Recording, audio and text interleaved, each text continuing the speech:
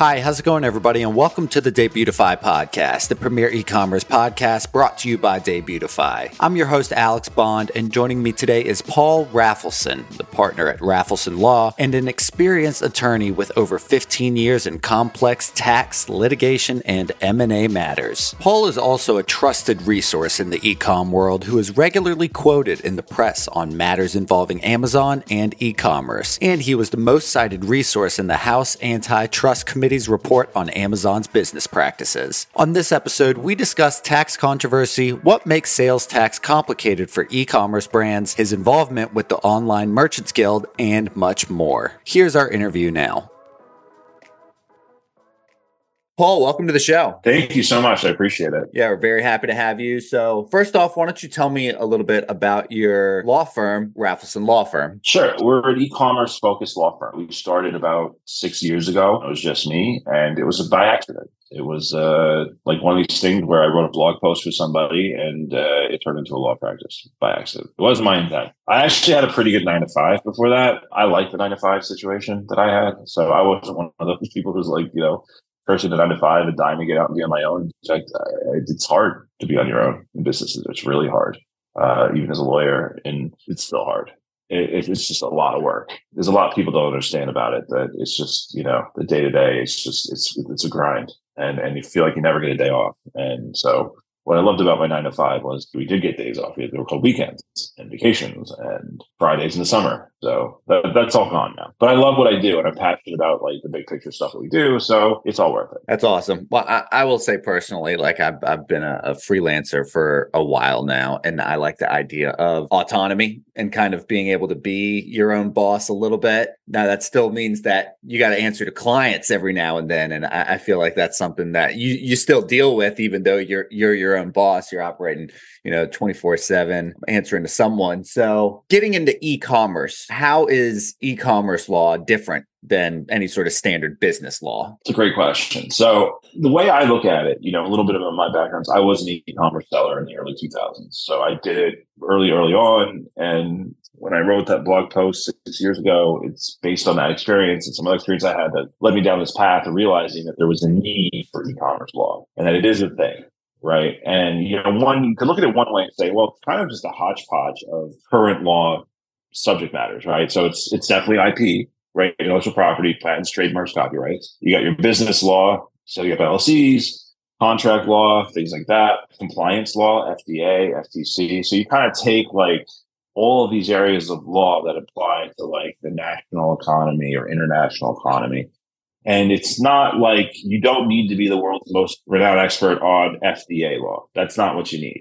You need to know enough, right? And you need to know enough about these areas of law because 90% of the time, that's all you're going to need to know. And you need to know for that 10% of the time when your client needs a little more.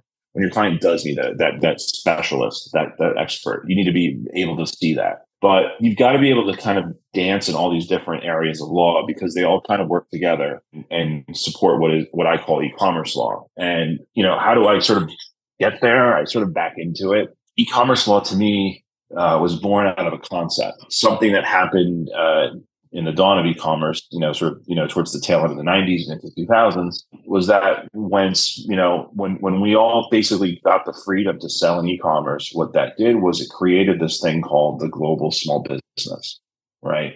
If I said I was a global small business owner in 1980, people would look at me like I'm crazy, right? There's no such thing as a global small business owner in 1980, right? How could you do that? But with like Amazon, for example, right, where you're getting I can come up with an idea for a product. I don't need to go on Shark Tank. I don't need to go pitch it in Bentonville, Arkansas at Walmart. I used to work, by the way. I can just literally come up with the idea and for not a lot of money, bring it to market. And I can have, mass scale logistics behind it with Amazon FBA, and I can reach the entire country.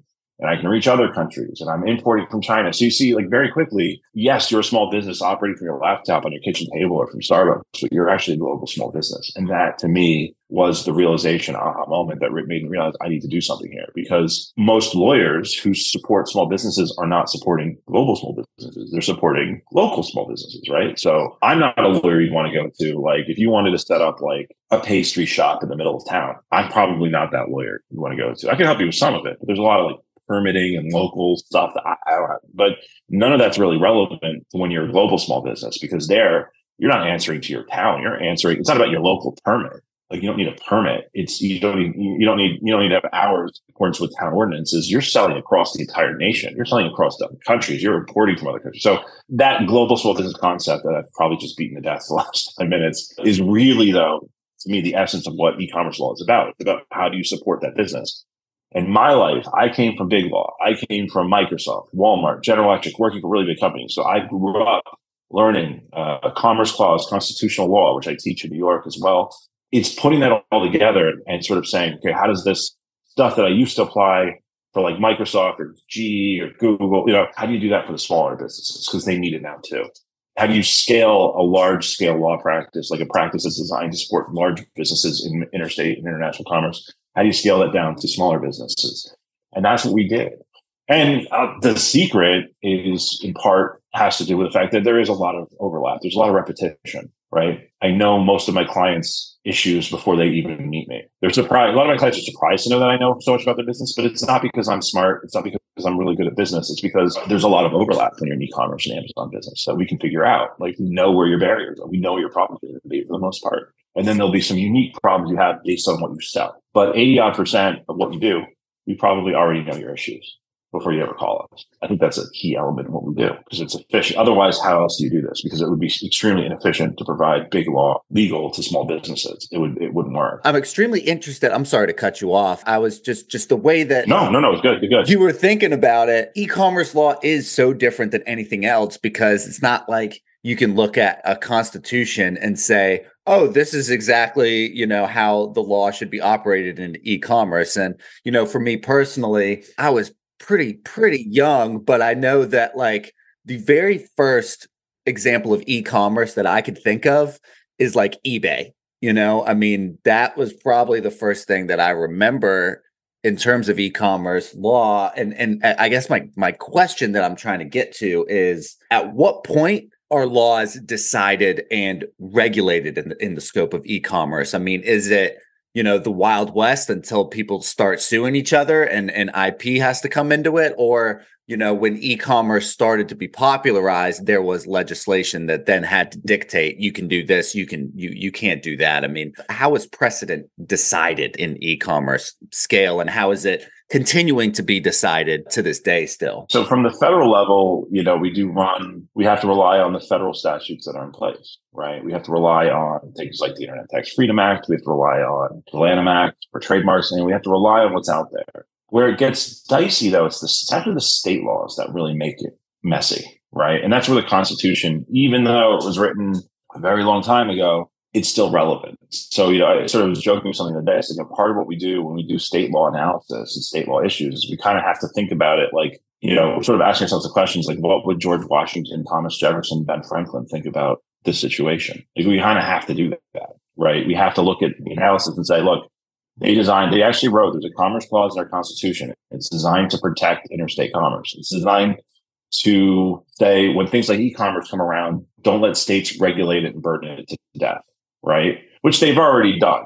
right? And they're already doing it. We're just kind of like resisting it, but it's done with the taxes. So that's the issue that actually got me into this, was right. It's like you see all these states, like there's this new thing where like people from all walks of life are just making a lot of money being their own business owner in this new way. It's just really cool. What I loved about it was sort of the freedom, sort of the privileges and news aspect is that like, here I'm meeting people who are making 6-figure salaries or more, 6-figure incomes or more, or a lot more, right? But at least in areas where that's not common, right? So like somebody making a 6-figure income flipping stuff in a Walmart in like Western Kentucky, that's pretty cool because there's not a lot of ways you can make 6-figure incomes in Western Kentucky unless you're in the coal mining industry, right? So the way it opens up America, and you have this concept of the nomad. So it's not just America, it's the world, right?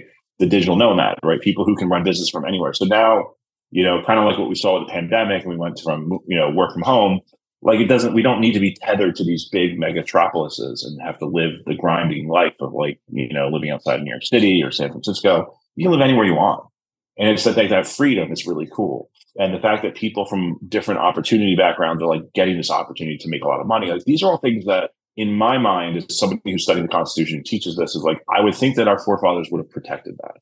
I think that they would not want to see the states overburdening commerce with their laws. And that's something we fight, all the time, right? Is we fight that kind of overburdening behavior by the state governments who are trying to sort of, instill their will, but they don't think about their consequences. They don't think about the consequences of their actions from a 50 state perspective, right?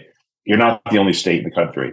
Take price gouging. Price gouging was a lawsuit we took on a couple of years ago during the pandemic, and it wasn't because we support toilet paper price gouging. We definitely do not. But what that case was about was that it had gotten a little bit crazy. People were getting accused of price gouging on a Nintendo Switch because they were flipping, right? People were getting accused of, states were saying that, it's price gouging if you sell steak seasoning, but it's not price gouging if you sell peanut butter, or vice versa. It's just like it was so arbitrary and capricious. So it was like we had to do something, because like these states, one of the mistakes they were making when they were going after the Amazon sellers for price gouging was like, more like, wait a minute, well, this is really Amazon's responsibility, because as a reseller, as somebody who goes out and brings product to Amazon for resale, right? Not that sort of people do that. It's like we don't control state pricing. So if I can't set the price of a good in Kentucky and only Kentucky versus say Ohio, then how can I really be responsible for price gouging? Because Amazon only lets you set a national price. There's no state specific prices. So if we're going to yield to a Kentucky price gouging law,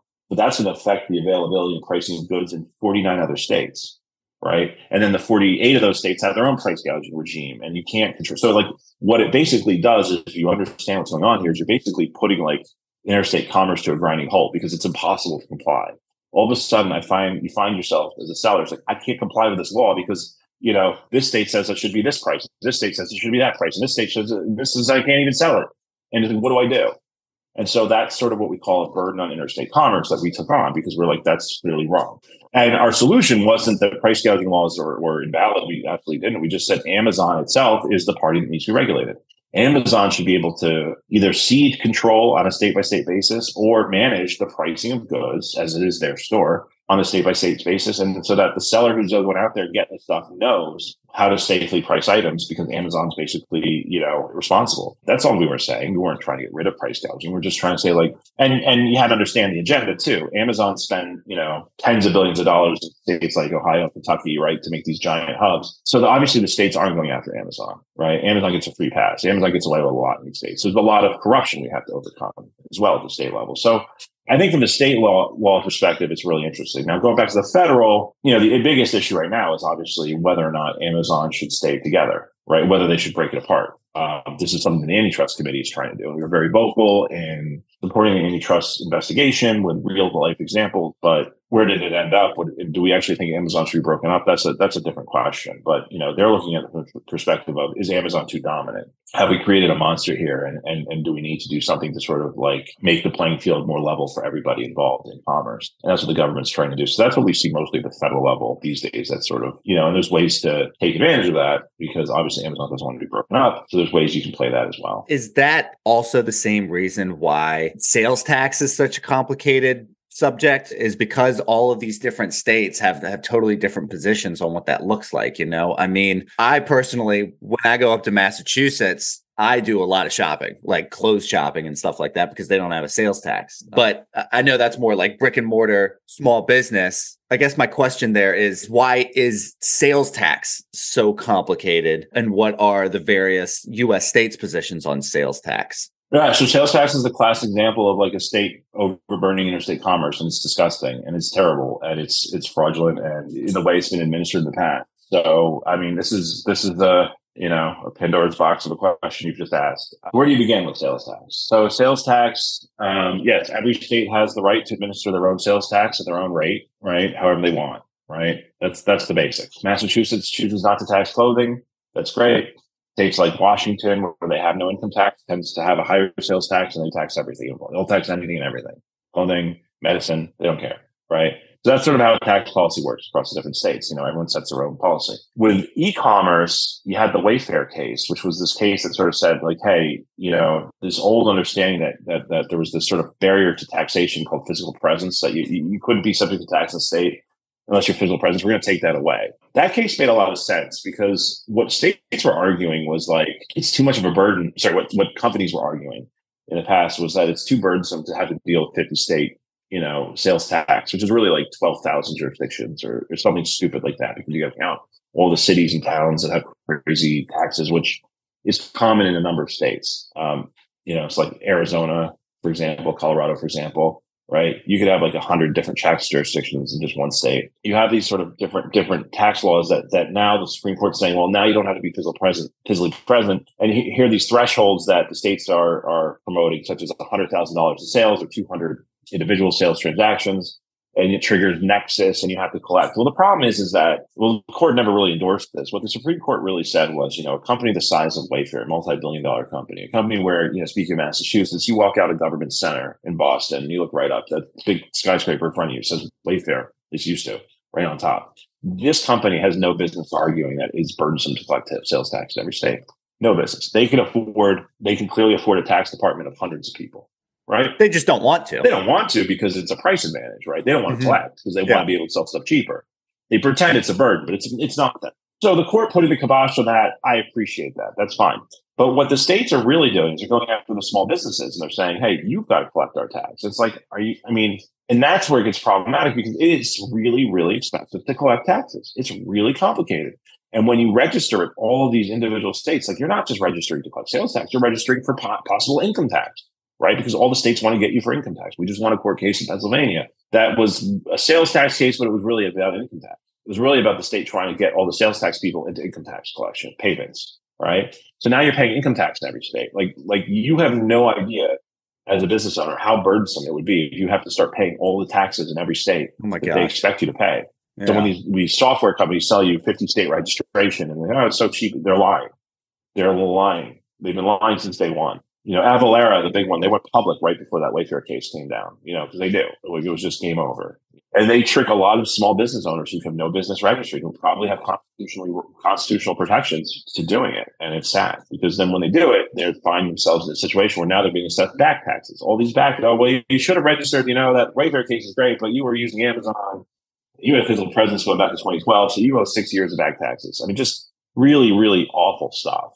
And these states terrorize people constantly. So we took a stand against that, and we're still taking a stand against it because we think it's wrong. But that's an example of states overburdening it. And the reality is a lot of the sales tax issues in the past centered around Amazon. And the irony of that whole thing is that under the law, there's a federal law called the Internet Tax Freedom Act, which says that whatever you do in the brick and mortar world has to be the same in online. So you can't make the taxpayer, the customer in the offline world, but then make it like the wholesaler in the offline world, right? Because maybe the wholesaler has more of a connection to the state than you can't do that. You have to do the same. And typically in sales tax, what you do is wherever the cash register is, that's where the tax is paid, right? Whoever's holding the cash register, right? Like whoever's processing transaction. And with Amazon, they were always the ones processing transaction. So it's their store. But yet they, through their sort of quid pro quo bribery of different states. We're going to put headquarters here. We're going to put warehouses here. They fucking lied and bribed the shit out of these states to basically turn their blind eye to the reality that Amazon is doing tax fraud and not collecting taxes on their own sales, on their sales, that they would blame the sellers. Oh, the sellers are the stores. Well, no, they're not the stores because they don't even know who the customer is. They're just literally supplying you inventory. Amazon, it's your cash register, right, at all times. But they lied and they got away with it. And the funniest part is during the whole sales tax issue, when that was the really big heated issue, Amazon always said they were not a store. They always said we're just a mall. We're like a flea market. We're just, but then for antitrust purposes, and it's really funny, they're saying the opposite. They actually say it's our store. And it's our selling partners, our shared customer, our store. Why are they flipping? Because one, the sales tax issue is kind of dead because for the most part, Amazon now does have to collect tax. So from that perspective, it's dead. But the other is from an antitrust perspective, Amazon gets accused of competing against their sellers, right? It sounds awful, right? I started selling this product and then Amazon's competing against me. Well, if you change the narrative, which is what we told the antitrust committee Amazon was doing, and they did, it doesn't sound like Amazon's such a bad company when they compete against their sellers. Because have you ever been to Costco or Sam's Club? Yeah. You been to one of those stores? Yeah. When you go to Costco, right, and you go to there's that Snuggle. Snuggle's like that blue fabric softener with a cute little bear. With the bear on it. Yeah. Yeah. So you get the Snuggle, and then right next to the Snuggle, what do you get? You get a very blue container of fabric softener that says Kirkland. So is Costco competing against its sellers or suppliers? No. It is, but it's doing it in a way that's always been sanctioned, the store brand. And so when Amazon's really telling the antitrust committee now, they're saying we are a store. And just like any other store, such as Costco, we're not competing against our sellers. We're just doing store brand. We're allowed to do that. Costco can do it. Walmart can do it. So you can see how they change the narrative to fit their own, they talk at both sides of the mouth. But they do that all the time, right? To whatever suits the narrative, right? When somebody gets killed using a product that's sold on Amazon's platform, right? We're not the store. It's not our responsibility. We didn't sell the product. We're not liable. But when it's antitrust, oh, it is our store and we can do whatever we want because it's our store. So it's really fascinating how Amazon just blatantly lies under oath too, because they also lied under oath to Congress, saying that it was a store. But we know many times when they've said under oath where they're not a store. So the sales tax thing is a scam. Now, as far as website sellers today, it's still a problem because website sellers don't know what to do. It is really burdensome. And if you read the Supreme Court's ruling in Wayfair, they actually talk about this notion about, hey, we didn't really decide the question of what small business owners, whether they have an obligation to collect. But one thing we think is the court says that if the burden of multi-state tax were to be lifted, then there would be no argument for the sellers on Shopify to refuse tax collection. And I agree with that. But that's not what's happening. The states are not working together to come up with like a streamlined solution to tax collection, which is all we want. We don't want the states to have to change the laws. We don't want them to conform to anything. We just want streamlined tax solutions like fuel tax, national fuel tax. I just named slipping me. But the idea is there with the truckers, back in the day, the truckers were complaining because they had to like literally report taxes. Every time they drive through a state and burn fuel, they have to report use tax on that fuel. And they had to report it, file its tax return with every state, and that was burdensome.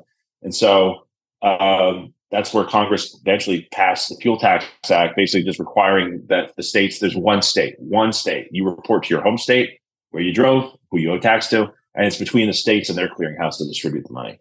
That way, the person paying the tax only has to register once with one organization, their home state, and put the burden on the states to figure out the rest. I like that approach. Why can't we do that with a Shopify? Why do we need to have individual sellers registering in all these different states and local jurisdictions just to pay a bunch of tax? Figure out a better way. Figure out a way that's less burdensome on the seller. Figure out a way where it's like, service providers like Shopify or BigCommerce can use certified data reports and just send a report to a clearinghouse and the seller makes one payment and that covers all their taxes. It's certainly doable in the year 2023. But the states refuse to, and their laziness and their unwillingness to get with the times is no reason for them to burden interstate commerce. And that's our point of view. And so it's like this shit that they put on all these people. They have to deal with all this stuff you have to deal with. Like if you do $5 million on Shopify, you're not Walmart. You still can't afford a tax department of 50 people or 100 people or 200 people, so it's on you or people you pay. So it costs real money to have to comply with these taxes. That's why we take such a stand against it. It's just because it could be so easy, right? A bunch of old men in tax departments basically not refusing to get with the times. And that's no excuse, right? Would George Washington want, technological progression in commerce to be halted because a bunch of old men in state tax departments can't figure out how to work together?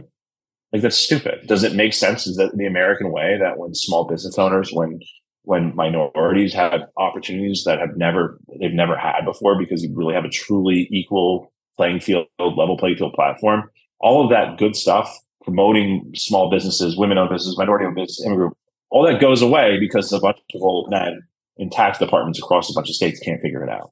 I mean, it's idiotic that's a burden that needs to be resolved. I want to get into part of your experience as to why, because you clearly are extremely passionate about this subject, and I can understand why just by very quickly looking at your LinkedIn. Honestly, I mean, you mentioned that you worked in Walmart. You worked for over a decade.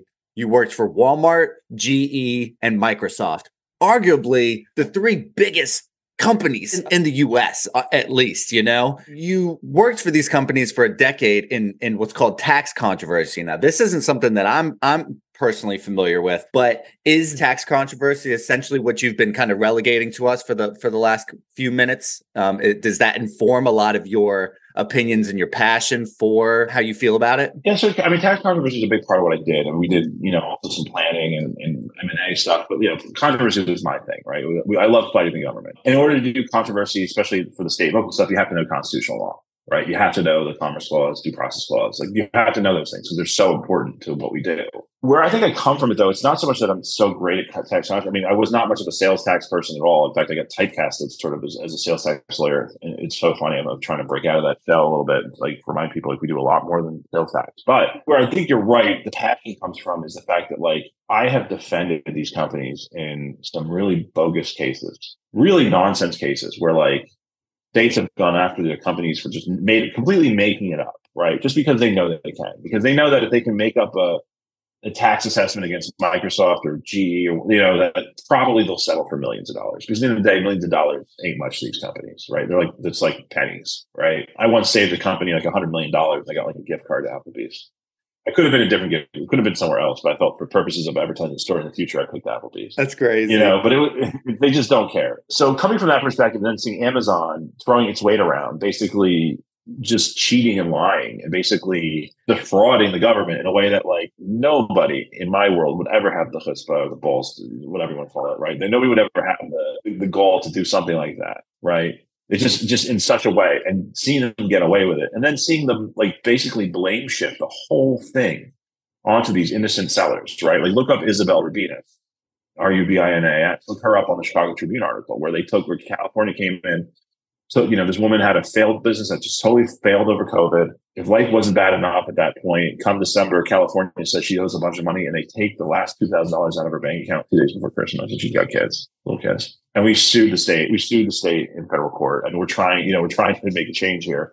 Not easy. We couldn't even get into court. We're still fighting to get into court. We know it's so tyrannical, the tax system in our country. Like people don't realize it is an absolute. That's why I don't love this idea of like hiring a bunch of organizations, because I'm like, it's like due process and tax. There's none. Like there's a presumption of guilt whenever it's tax related, and you have a very high bar to climb. And we're trying to say, hey, in certain cases that's not appropriate, especially in sales tax cases where it's not even your tax, you're just being deemed a collector, and we're challenging registration. So that's what we've been pushing at. But yeah. It all stems from the fact that, Amazon is getting away with something that no company in the world has ever gotten away, and nor should they. I mean, if you really want to understand what Amazon's doing too, it's not tax fraud. It's not tax evasion, right? Like Amazon, the whole marketplace concept and the idea that they're not responsible was designed so that they could avoid sales tax on more than 50% of the catalog. Why? Because it meant that that's a money saver for the consumer. Because if I can buy a MacBook on Amazon and save $120 in 2012, guess what? I just paid for my Prime membership. It's free, right? Like it's a great value, right? If I don't have to pay sales taxes on a MacBook, my Prime member. So in a way, until about 2019, pretty much our home states were subsidizing our Prime memberships because they were refusing to enforce the law against Amazon. And they were going along with this bullshit narrative that we needed to change the law in order to hold Amazon accountable for tax, which is what our gross case is about in California. No, that's not true. It's Amazon's store. Amazon, as the South Carolina court said, was basically, just so you can understand how stupid their argument was. Imagine you walked into your local Target store. Imagine you live near a Target, right? We all live near a Target, right? Or a Walmart. Imagine you walk into that store. You walk into that physical store and you buy some type of tech device, maybe you buy a TV made by a company in China, right? And you buy a $1,000 TV and you ring it up and there's no sales tax. And you being a curious person, ask, why are you not charging sales tax? They say, well, because we're not selling you this TV. Like, what do you mean? Like, we're not selling you the TV. This is being sold to you by the Chinese company that makes the TV. We're just facilitating the sale with our cash registers in our store and our shelves. We're brokers. We're not actually selling it to you. Yeah. It's being sold to you by the company that makes the TV. Yeah, we're brokers. Yeah, our store is just a giant brokerage house, right? Now, do you think Target would get away with that argument if they tried to do that? Of course not, right? Like nobody would ever get away with that argument, right? You can't open up a store in Times Square in New York and say, oh, we're just brokering for somebody in China. We're not responsible for the taxes. But that's literally what Amazon did. They made that argument. And the only reason it worked is because they did the whole, they were bundling their argument with headquarters and other jobs related to, that they needed anyway to build that e-commerce railroad that was fulfillment by Amazon, right? FBI. They needed to build it anyway. So they would tell the states, accept our narrative or else we're not going to build here. So an example, in one case, they told Kenosha, Wisconsin. They were going to build a big facility in Wisconsin. Wisconsin said, well, wait a minute. We looked at how you run your business. We think you're responsible for the tax 100%. And Amazon said, well, that's great. If you think that, we're just going to move that warehouse we're planning to build over to Illinois. And they said, well, on second thought, we think you're fine. And then, of course, Wisconsin then went after all the small sellers out of state. So that type of scumbag tyranny, I don't put up with that. That is what motivated me to get started in this business, because I just couldn't believe in front of my eyes in a democratic American society that I've lived in that this is what we're doing now. That states are basically trading favors with big corporations in such a way. Now, I say that because I've seen that done before. Like when I was at GE, we did this headquarters move thing, right? Where like we didn't want to pay like property tax or something in Boston, right? Okay, well, that's very different than sales tax because let's say I'm about to build a giant warehouse or some sort of, I'm going to take down a bunch of like abandoned warehouse space in Worcester, Massachusetts and build something really cool. And I want, in exchange for that, no property tax. Fine. That's not that big a deal. If instead what I want is the ability to sell goods tax-free, like if I'm GE and I said, I'm going to build this warehouse in Massachusetts, build this new technology center in Massachusetts where this old warehouse used to be, and you're going to give me property tax exemption. And if I sell a jet engine to an airline, they don't have to pay sales tax. Well, that's a problem because not having to pay sales tax compared to your competition, that's a competitive disadvantage. Right? Or competitive advantage, right? Like if Subaru were able to convince the state of New Jersey to say that no Subarus are subject to sales tax because Subaru's headquarters is in Jersey, right? What car would everybody in Jersey drive? A Subaru, right? Because every other comparable car would have a sales tax associated with it. So you'd rather save, right? Who wouldn't choose to save $2,000 or $3,000 in sales tax by buying that car? That's what Amazon did. They basically convinced the states to make them the winner and give them a competitive advantage over local retail, over other online retail. And it's pure fraud. And we just didn't put up with it. And the fact that the states would then go from that position to like, let's go after the sellers and claw back what we should have gotten from them instead of Amazon, that's just like, adding fuel to the fire. I mean, it's just insult to injury type of thing. It's just disgusting. So having witnessed some pretty egregious behavior, and coming from my background in tax controversy, it did motivate me to take action because it's disgusting. It's not it is tyranny at the end of the day. And we are a country founded on opposition to tax tyranny, funny enough. And here we are. So the sellers clearly have rights then that are protected, So what automatic rights do online business owners have when they start selling that our audience or anyone else should know? They have constitutional rights, but when it comes to taxes in particular, it's really hard because the idea of taxes, you're supposed to, whenever there's a tax and controversy, you're supposed to pay the tax and then sue for a refund, which is very expensive, right? I mean, tax controversy cases can cost hundreds of thousands, if not millions of dollars, right? Like it's not something the average small business. So when you're a lawyer and you understand that the courts are not a place of justice for your typical client, which is how we do run our law firm on that for a minute. Like most of our clients we know do not belong in a courtroom. You have to be a little bit more creative because that your client doesn't have the court option to go get justice because that doesn't exist for most of us. That's something that only wealthy companies and rich people get. Like typical business owners do not want to go to court. It's not worth it. It's never going to be worth it. You know what I'm saying? Like you just generally end up losing money. Honestly, I mean, once everyone gets paid, once you get paid out, once everyone gets paid out, right? I'm usually down $5,000 or something like that. Probably more. Yeah, I mean, nowadays, like to get for a court case involving anything IP, I mean, you're starting is 30 to 40K, right? Most crazy. Lawyers. Any lawyer who takes a retainer of like $10K for a court case where you're going to be actually going to court, not trying to settle, they're lying. Like that's misinterpreted because you're going to burn through that in about 10 seconds, right? Like you're not filing a complaint and all that stuff for less than 10. It just doesn't happen these days. And even if you do, it's going to burn quick. Yeah, I mean, when you don't have court as a remedy, and you have to be creative, but so we have to come up with ways and we have to walk our clients through this maze of e-commerce, understanding they may not have the remedy that they want, that they should have, right? They should have that right. They should have that remedy, but they don't. It's too expensive. So how else can you do it? And so we have to work on it and be strategic. For those that do, or when we do those cases on behalf of our nonprofit, then we can potentially bring those cases. They're hard though. Like I said, we've been fighting with California, and we have a case at the foot of the Supreme Court, just trying to get all about whether or not we can just get into federal court, just to get in. Like we've already won at state court. We won one court case in state court in Pennsylvania, but we cannot get into federal court. We think this is a federal issue because this is multi-state. Every state's taking this position against the Amazon sellers. That's wrong. So we're trying to just convince the courts like we have a basis for getting to federal courts because there's a law out there that says you can't get to federal court when you have a state tax issue. You're supposed to go to state court. And we're like, well, but the state court won't hear us unless we pay an absurd amount of money. So what happens when the state government wants you to pay millions, right, in back taxes? And the only way to get out of it is to pay those millions and then sue for a refund. And it's like, but my constitutional rights were violated at the start of this thing. Why don't I get a right to say that? Well, because the federal courts, the Congress specifically excluded state local tax court cases from federal court. And there are some exceptions, and that's what we're trying to get in under. But they're not easy because the judges in federal court hate state taxes. They'd rather, they look at you like you just murdered like a family of five. Like when you bring a tax case in the federal court, they look at you like you're worse than that guy. You know what I mean? Like it's a horrible feeling when you bring a state tax case to federal court. You just feel like you're like, it's like they're the immune system and they're attacked. It is what it is. So that's what we keep contending with. That's what we keep having to deal with. So the other end of the spectrum, then, if you're consistently, Paul, trying to fix a scenario or treat a scenario, is to actually cure it. And part of your organization, you're essentially the executive director of what's called the Online Merchants Guild. To my knowledge, that is an organization that is created to try to give online sellers a voice in legislation. So instead of trying to fix the problem, it's kind of curing the problem a little bit. Can you walk me through? Is that accurate? Am I getting that wrong, or can you give me a little more information there? I was joking. I said my time in those big companies was great. I loved working for those huge companies. I loved the work-life balance, which is a word you're not supposed to say, but I mean, I had a great 9-to-5 experience, right? Working at these companies, they paid well.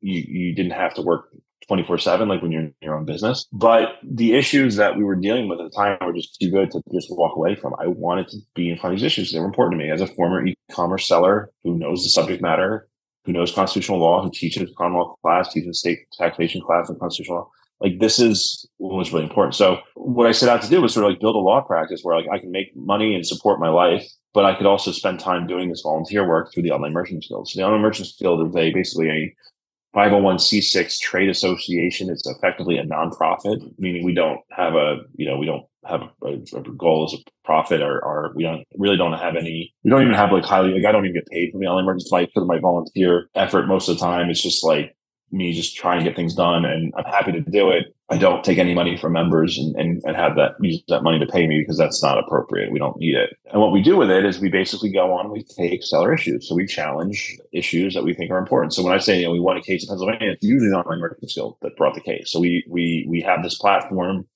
where we can say, hey, we represent Amazon sellers. We have these members who sell on e-commerce or Amazon. It tends to be more Amazon these days because Amazon folks tend to get the issues first.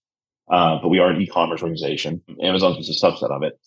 But we have these issues and we can go and we can say, look, yeah, we're going to challenge this in court. We're going to challenge the tax policy. We're going to challenge the price gouging laws like we were talking about earlier.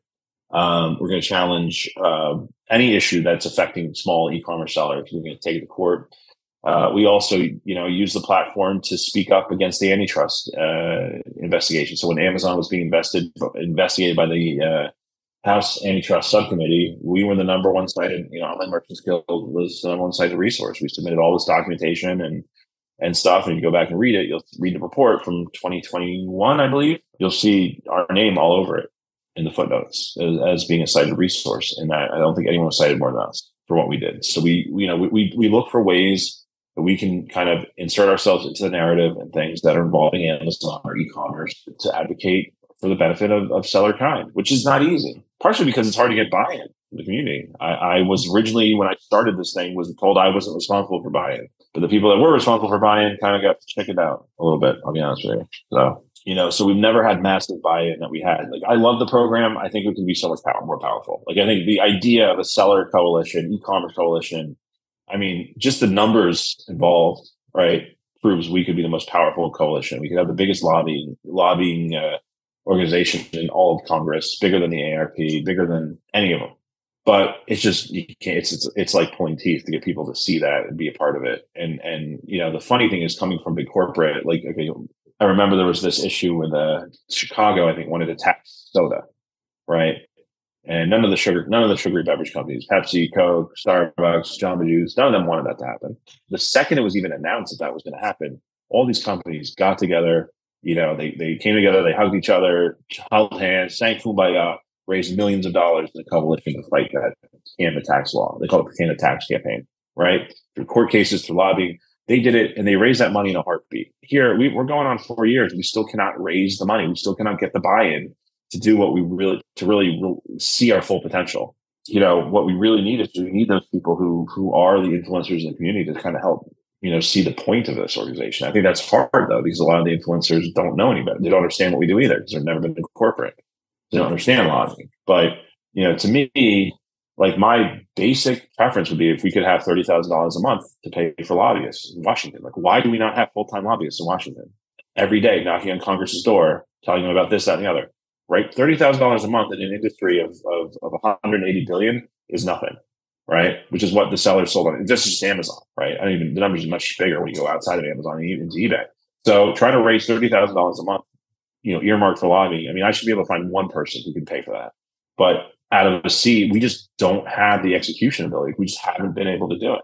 And I don't know what the cure is for that. I just think but meanwhile, we sit here, we end up just being victims all the time. So bad things happen at e-commerce sellers, they don't get upset. They're upset that Amazon's mistreating them. Well, why do you think they are? You have no power, right? Do you think it's hard to get power over Amazon? It's not. It's very easy. You just have to be organized. Amazon, no one Amazon's afraid. What's Amazon afraid of? They're afraid of Congress. They're afraid of being broken up. So you know what? It would be really great to have right now a really well organized, congressional coalition / lobbying effort.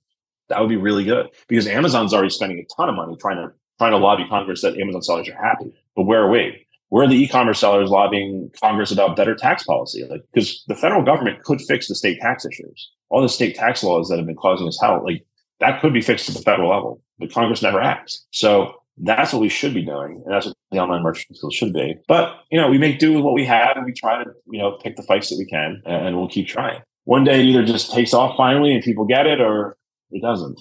I don't know. It's been 6 years, man. We wrote that first amicus brief in Wayfair 6 years ago. We've had some really cool experiences and some cool wins, but it is one of those things that money would really help. And again, I don't want to dime on the money. I don't care. It's just so we can do cool stuff with the community of e-commerce. No, but especially if it's being used productively in such a noble effort, And it is. It's and everything we do is public record. Go ahead. Oh, it's cool. I was interested in, just before we wrap up, I got a couple more things, kind of a little broad. I know part of your services that you provide at the law firm also includes negotiating the terms while selling a business. So we've kind of talked about the inception, yes, taxing, and the other part of what's really important to businesses is making sure that they don't get taken advantage of in terms of when they're selling a business to these larger corporations. How do you help navigate that? What are some examples that companies should look out for when they're going through that process? Yeah, I think it's one of the most complicated transactions you'll ever do when you're a small business, right? So our law firm is, we're a launch, grow, exit, repeat style law firm. We're looking at you from launch to the growth phase. You're going to exit, and most of our clients exit. What they want to do, they want to start it all over again. Or they already have it. They're already working on, while they're selling, they're already working on number 2, right? Or number 3, right? So that's what we do. And that's kind of what we're focused on serving, that cycle. When you're selling your business, a lot of times your brokers might make it oversimplify it. The buyers might oversimplify because they just want to sign and go. But you can't. This is not like you're buying a house in a standard MLS contract. This is really, these documents that they put in front of you are really, what's the word? They have a lot of screw power. Am I allowed to say it that way? And you have to sort of balance that out. So I sort of say, at the end of the day, when you go through the process of selling your business, and let's say you get a letter of intent, well, hopefully we're working with you before you get to that point. In fact, we think we should be working with you before you can find a broker, because that contract has to be negotiated. But let's skip to the point where you get this letter of intent, this letter describing the transaction you're about to do, how it's going to work, what your roles and responsibilities are, and what the buyer's roles and responsibilities are. You got this letter, how due diligence is going to work. And it's describing this transaction. And it also talks about how much you're going to get paid. So maybe it says you're going to get paid 4x times, your earnings at closing, and then the potential for another 4x based on future payments. So a couple things. One, we always teach our clients, anything that's not being paid out to you, today at closing is has to be, subject to sort of what we call a valuation allowance. You can't give that 100% full value because there's a good chance you're not going to get it. And unless that number is really big, go back to the earlier part where we talked about court and justice. If somebody owes you 150 or 200 grand, you're not going to go to court. So you're probably not going to sue them because you're going to spend about that much money suing them, especially in M&A disputes or merger and acquisition disputes. And if you lose, you got to pay their fees. So usually for a lot of our clients, it has to be a big number for them to go to court. But then again, we still say, you're always better off because the way these contracts work in terms of risk, which we'll get into, you're always better off negotiating for more closing cash than you are for future payouts because they're just, the other thing we can't do is what if they don't have the money? They don't have the money to pay you, then what are you going to do? Right? I can't make money. You can win a court case against them and you can't make money growing trees though. They're still broke. Maybe you can try to claim your brand back. Who knows? But those aren't easy things to do. So But what we're here to do for you is we're here to help you negotiate your risk. So if you think about what you've done in the letter of intent, you negotiate the price for your business. But if you look at the first draft of the document they send you, most of the time, it usually says something like this, and I'm paraphrasing, but it'll usually say something like, you're guaranteeing us a sure thing in business and that we're going to be successful and make a lot of money. And if for any reason we don't do anything other than make a lot of money and become really successful with your brand, you have to be paid you, right? It doesn't say that in plain terms, but it does say that. And so it's our job to say, well, that's a little unreasonable, don't you think? I mean, this is a risk that you're taking. It's a risk my client is taking. So you've got to divide that risk up appropriately. And there's a sort of a market risk of what's appropriate. Should there be a cap depending on certain issues? Should there be a time limit, right? I've seen documents where they've referenced a quirky Delaware law that most people don't know. And it says something like, statute of limitations as, the maximum statute of limitations allowed under Delaware law, blah, blah, blah, blah, blah. Well, if you don't know what the Delaware law is, it's a 20-year statute of limitations. So that's basically what it says. You can set it up for 20 years. So you can be looking over your shoulder for 20 years. It's something that somebody might come after you for your brand, for something you sold 20 years ago. So that's absurd. So it's our job to help you negotiate that risk into what we call sort of a more market risk when you're exiting your business. And if you don't do that, we've had clients who've sold their business and literally 2 months later, they've been told they're going to get sued if they didn't buy it back. We've had clients who've been hit up for money. Not my clients, not people I've done it because my clients typically understand, they share our philosophy and they want to be protected and they want us to work really hard to keep their risk management. And there's also disclosure. This is the other thing we do. People go through this thing called due diligence where you upload a bunch of stuff to the data room. I love this. There's a lot of the contracts. So most of the contracts you sign will say something to the effect of anything that you upload to the data room, we get to pretend like we never saw. So if something that you told us in the data room turns out to bite us in the butt, we can go to court and pretend like we never saw that thing you told us that it caused. Wow. You know what I'm saying? So basically, they basically say it's not within the four corners of the document. So how do you get it in the four corners? Well, you have to have your seller's lawyer basically we have to run due diligence on you on the inverse and take all the stuff from your data room and stuff that they didn't even ask about because we know more about it. We know more about your business than they probably do. And put it onto an exhibit and get that into the document so that they can be warned. And then, of course, that gets negotiated because sometimes they don't want it. They're like, no, don't tell us about that. We don't want to know about that. Like, well, it happened. I mean, and you have to negotiate. So then you have to negotiate some sort of indemnity for that issue. So, I mean, to say that this is by any means a sort of like boilerplate. I mean, I love that expression. Well, isn't this just boilerplate? Like, well, I don't know. I mean, when you get on the airplane and you look at the cockpit, you just, that's just a boilerplate cockpit. What does that mean? Still need a pilot. That's what we do. I mean, we're here. If you're selling your business for millions of dollars, it's a small amount of money to have to pay for the help, but I strongly recommend it. And I strongly recommend you work with a lawyer who knows e-com, especially Amazon, if you're doing Amazon, because it's like there's Amazon and e-com specific issues, such as like the most basic one I deal with is like the Amazon sellers is that they have to have Amazon, they have to represent and warrant, which basically means they have to promise that they have Amazon's permission to enter into this deal and transfer the account. Well, if anyone who knows Amazon and knows Amazon's term of service knows that you do not get Amazon's permission ever to transfer the account. Like they're not going to give it to you. And also knowing that that's how every deal works, you transfer the Amazon account. How do you, if anything were to happen to your Amazon account afterwards, and the buyer would have a claim against you and say, you lied. You told us you had Amazon's permission. You didn't. Well, how do you handle that? Well, we have to handle it. We have to put in language that says we don't have Amazon's permission. We're going to do it anyway, but we don't have Amazon's permission, so don't pretend like you thought you did. Right. And those little things protect you in the event of, well, we don't know, right?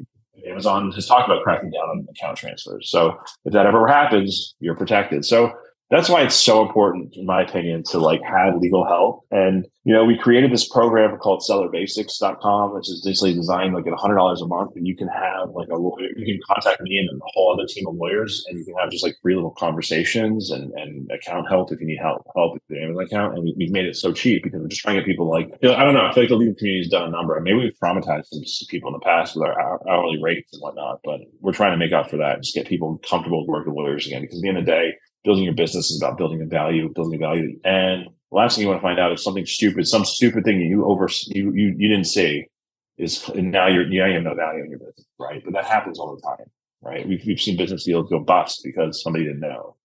Somebody comes out with like a patent or something, they had no idea. that was out there. That's like the whole thing just falls apart. So those are sad moments. Well, and a lot of these CEOs and founders and owners are operating in 20 different directions that they don't think about certain things that you could be thinking about in that meantime, you know? Exactly. But it just seems like a lot of these people who teach these courses, like they don't value legal. Like they almost want to say like, like I've seen like, course traders, people who sell those courses be like, well, the first thing I'm going to teach you in my course is open up a Wyoming LLC on LegalZoom. And then they'll be like, see, I just saved you $10,000 in legal fees because you didn't have to pay a lawyer for an LLC. And I'm like, okay, that justifies your $10,000 course. But I'm like, but I don't know a lawyer in the right mind who charges $10,000 for an LLC in Wyoming. And it doesn't really help. I mean, it doesn't really do the person any good. Like you do need, if you want an LLC to protect you, you should talk to a lawyer. There's just no question. You should work with a lawyer and get an operating agreement that, and make sure your LLC is in the right state and make sure you get an operating agreement that works to protect you from the various threats out there, not just some generic LegalZoom schlock, right? That just doesn't work. I call them entity. In my personal opinion, a good lawyer is like insurance. It's something that you have in case something goes wrong, not something that you get once things are going wrong. I feel like what you're saying is the latter is happening when really it should be the former, where someone is on count, a company retains counsel in perpetuity for when something goes awry, instead of like, oh, great, this company's suing us or this client is suing us, and now we need to get a lawyer. And then their adversarial relationship with lawyers then turns around and bites them. Yeah, I think that's right. I mean, I agree with you. Obviously, it's soon, a lot of legal works like that, works like insurance. Like, we have I always tell our clients who are into like the asset protection of setting up trusts and things like that, more complicated structures, in case they get sued. It's like, you can't call us up after you got sued to do that. You got to do it before. Yeah. Right.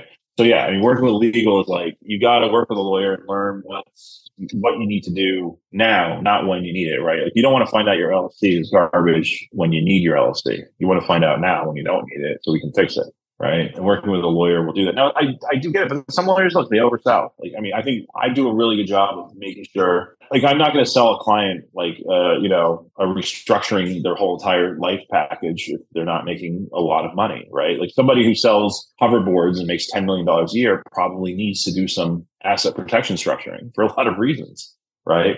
But, if you're reselling Nike products that you buy at the Nike store on an Amazon and you're doing $100,000 a year in profit, I don't think you need those things. I don't think that's necessary. So, I mean, obviously, I do see, like, again, not to be critical of the legal community, but I do sometimes I see lawyers will just sell. I think, they'll feed you the line. So I understand why people are apprehensive. I get it.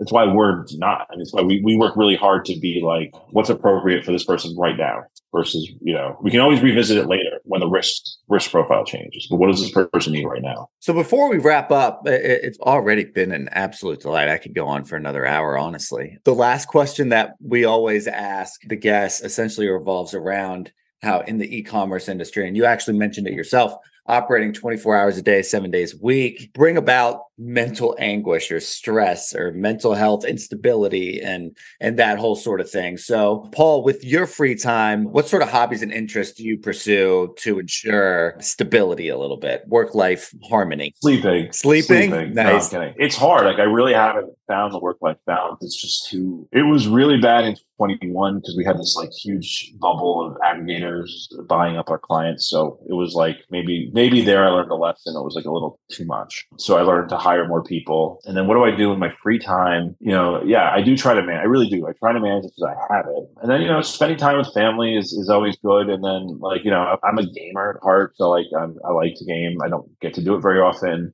I love Flight Simulator. Like I used to work next door to Flight Simulator people when I was at Microsoft. I just love it. It's so cool. It's like, it's just fun to be able to like, it's such an interesting program in that it's got a really accurate representation of the world. You can kind of just type in any airport in the world, any dirt landing strip in the world, and you can kind of go and check it out and view a part of the world that you've never been to and in a pretty realistic way. So I nerd out on that from time to time when I have the time. But I think it's important. I think it's, when you're in e-commerce and you're being told, the 9-to-5 narrative sucks and you should get out of 9-to-5. I mean, I don't know if that's true. I mean, for me, I've always thrived in that. I've never had, I didn't have it very often. I had it for a very short window, but I always thought it was great. I didn't mind it. When I had a 9-to-5, I was still selling on Amazon part-time because I had free time for the side hustle. So, my days were contained. It was predictable. My time, I missed that. So I think it's hard. I mean, for some people really can thrive in that. For me, it's hard. It is hard mentally. It is hard to do that every day. I want to unplug more regularly. I don't want to be and the fact that my email is in my phone, it's like any text time I just start playing with my phone, I'm like, oh, I'm reading people's, this issue, get that issue. So it just it feels like it never ends. So probably putting in barriers would be another good idea. Would be like really get my email off the work, keep it on the work phone, not on other phone, and don't look at it. I think that's a great idea. I appreciate all the work that you're doing, and it's been a pleasure talking with you, Paul. Thank you. Anytime, man. It's been a pleasure talking to you. I appreciate it. I feel like I've done a lot, but I appreciate it. It's fun to chat about what we do, and I appreciate your research and into my background. And I thought you had really great questions. It was a great opportunity to reflect on what we're doing. It's been a while since I've been thinking about some of this stuff. So thank you. And I always love to come back and chat anytime. We'd love that. We'll circle the calendar. You have a good one, Paul. Awesome. I'd like to thank my guest Paul Rafelson for joining me on the show, and come back on Thursday when I talk with Jay Gibb, a former software engineer and current founder and CEO of a B2B SaaS company called CloudSponge, which is designed as a word-of-mouth growth tool. For more information about Paul, you can connect with him on LinkedIn. To learn more about Rafelson Law Firm, visit their website at ecomattorneys.com, and to learn more about Online Merchants Guild, check out their website at onlinemerchantsguild.org. That's our show. Thanks for joining us, and we hope you come back to find new episodes being published every Tuesday and Thursday. Until next time.